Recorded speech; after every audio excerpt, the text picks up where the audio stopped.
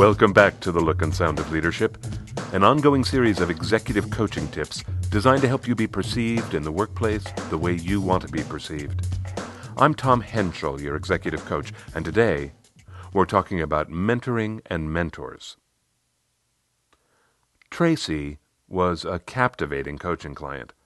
Blessed with a crackling intellect, she devoured knowledge, jumping into every topic with passion. One day, I mentioned mentoring. The instant she heard the word, she gave a little snort. "Mentoring has never been my thing," she said, "but I'm great at networking." What's the difference?" I asked.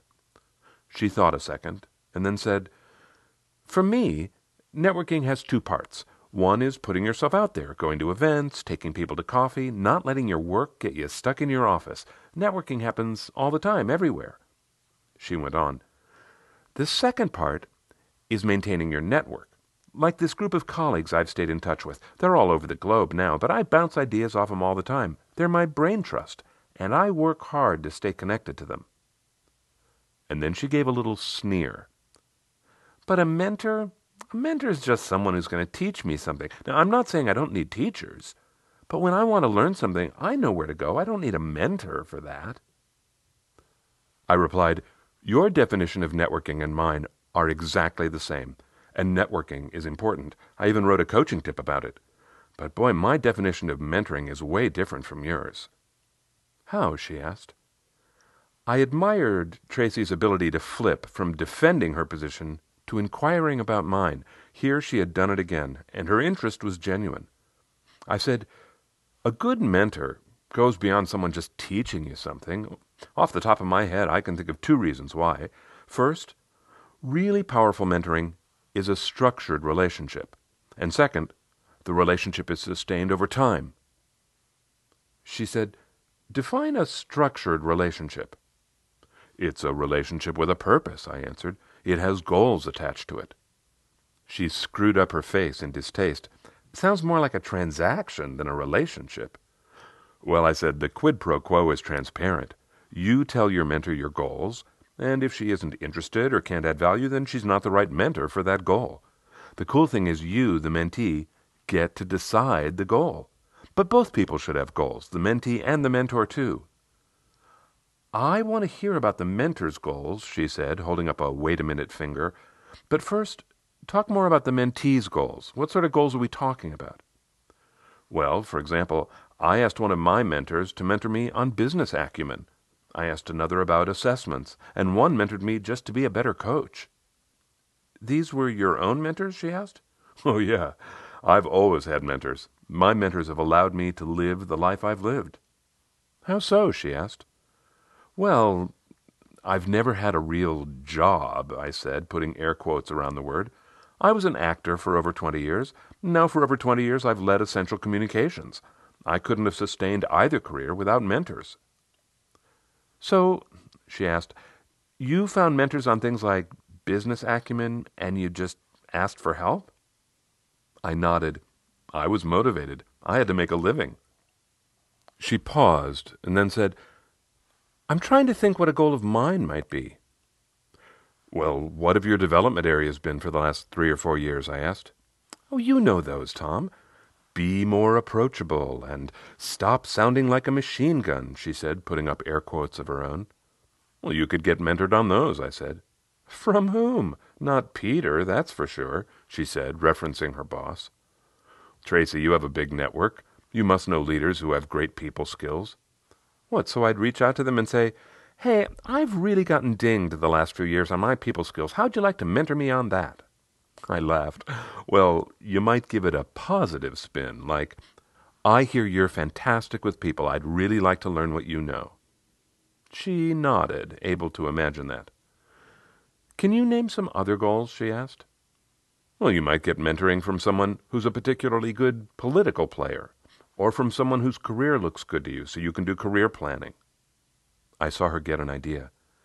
"There's a woman in the industry who's much more senior than I am," she said. "But 8 or 9 years ago, she had a job almost exactly like mine. I'd love to talk with her." "Well, perfect. So how would you go about that?" "Well, I'm sure I can wrangle an introduction, And then, I don't know, I'd take her to lunch. And then? I asked. She stopped, stumped. I actually haven't a clue where I'd go after that. Well, this is where you get to the longevity piece, I said. There's real value when someone can track you over time. Like with the coaching, she said. Exactly, I agreed. You would tell her your goal, and then ask for regular meetings. Regular, she said, meaning how often? I'd say at least 3 or 4 times a year. More might be better, but you would figure that out together. And how do I prepare for these regular meetings? Just focus on my goal? Yeah, at least in the beginning, I said. Especially if your mentor doesn't know you. You want to show her you're serious and you aren't going to waste her time.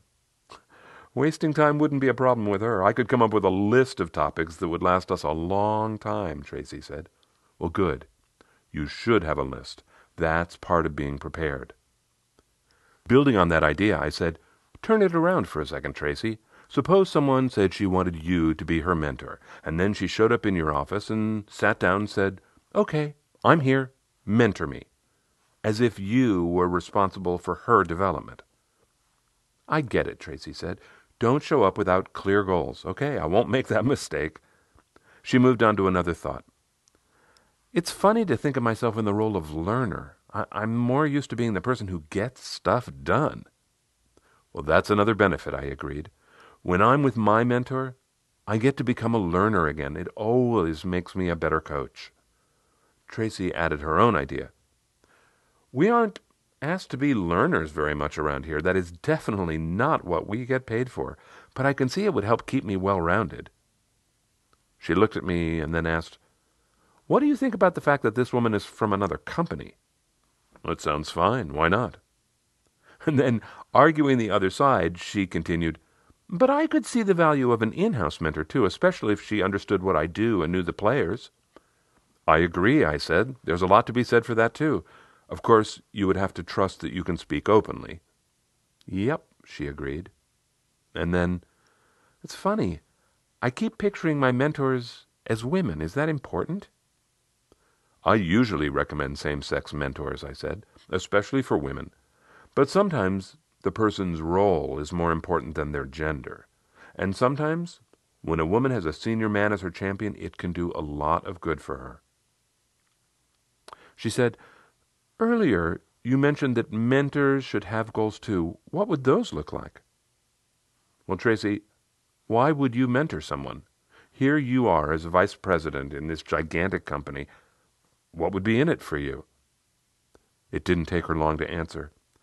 It would be interesting to explain my perspective on things. This summer, I was at a family reunion and explaining what I do to a cousin of mine. It wasn't easy, but talking about my work to someone who didn't understand it was really helpful. I said, I have had the exact same experience. Teaching something that has become intuitive to me really gives me perspective. Exactly, she agreed. I went on, that is why I encourage even junior people to become mentors. It helps them see how far they've come and how much they know. She said, now that is an interesting idea. I could encourage my direct reports to start mentoring. Well, of course, I'd have to be doing it myself, she said with a laugh. Here's another benefit, I offered. When one of my mentees needs something, it's a great opportunity for me to reach out to my network and ask them to help. Like you said, it keeps my network alive. Oh, I like that, she said. And asking them to help my mentee is different from asking for something for myself. And I'm putting them in the role of mentor. That is good. It's a little Machiavellian, but it's good. Wait, why Machiavellian? I asked. Well, because in the guise of doing good, I'm playing politics. Oh, I don't think it's Machiavellian, I said. There's no loser. Everyone wins. Okay, she said. So being a mentor would give me some perspective, and I'd help someone and maybe help myself. You will definitely help yourself, I said. When I mentor people, I always learn something. Okay, so I need to set goals, then find someone to mentor me on those goals, then have regular meetings. And I need to find someone I'm going to mentor too. She took a big breath, as if she had just set herself a high bar. Tracy, trust me, it's a good thing. What I didn't say, but believe deeply, was that mentoring is another path that leads to the look and sound of leadership. During this episode, I referred to 2 other episodes. One was about networking. Many longtime listeners have heard that episode and reached out to me asking me for the material that supports networking. If you haven't heard the episode about networking, you might like it. Give it a listen. The other topic I mentioned is about playing good politics. That's covered in a coaching tip called I Hate Politics, and it also has material that supports it.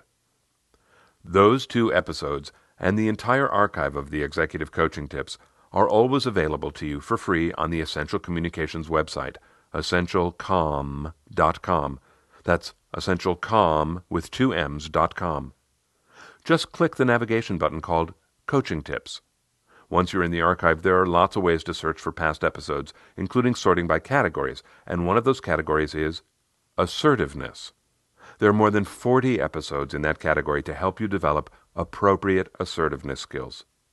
Or you can search for topics that interest you by using the search function. Once you're on the site, you can read the tips there, or you can download them as PDFs to save for yourself or forward to others. More and more podcast listeners are also subscribing to the HTML email version. If you'd like to get the email version, when you're on the website, just hit the subscribe button. It's on every page. I'd love to hear from you, and I'd love to add you to the email list. If, on the other hand, you're a diehard podcast person, you can find every episode on the Essential Communications website, and you can also find them on iTunes or Stitcher. Just search for the look and sound of leadership. Until next time, I'm Tom Henschel. Thanks so much for listening.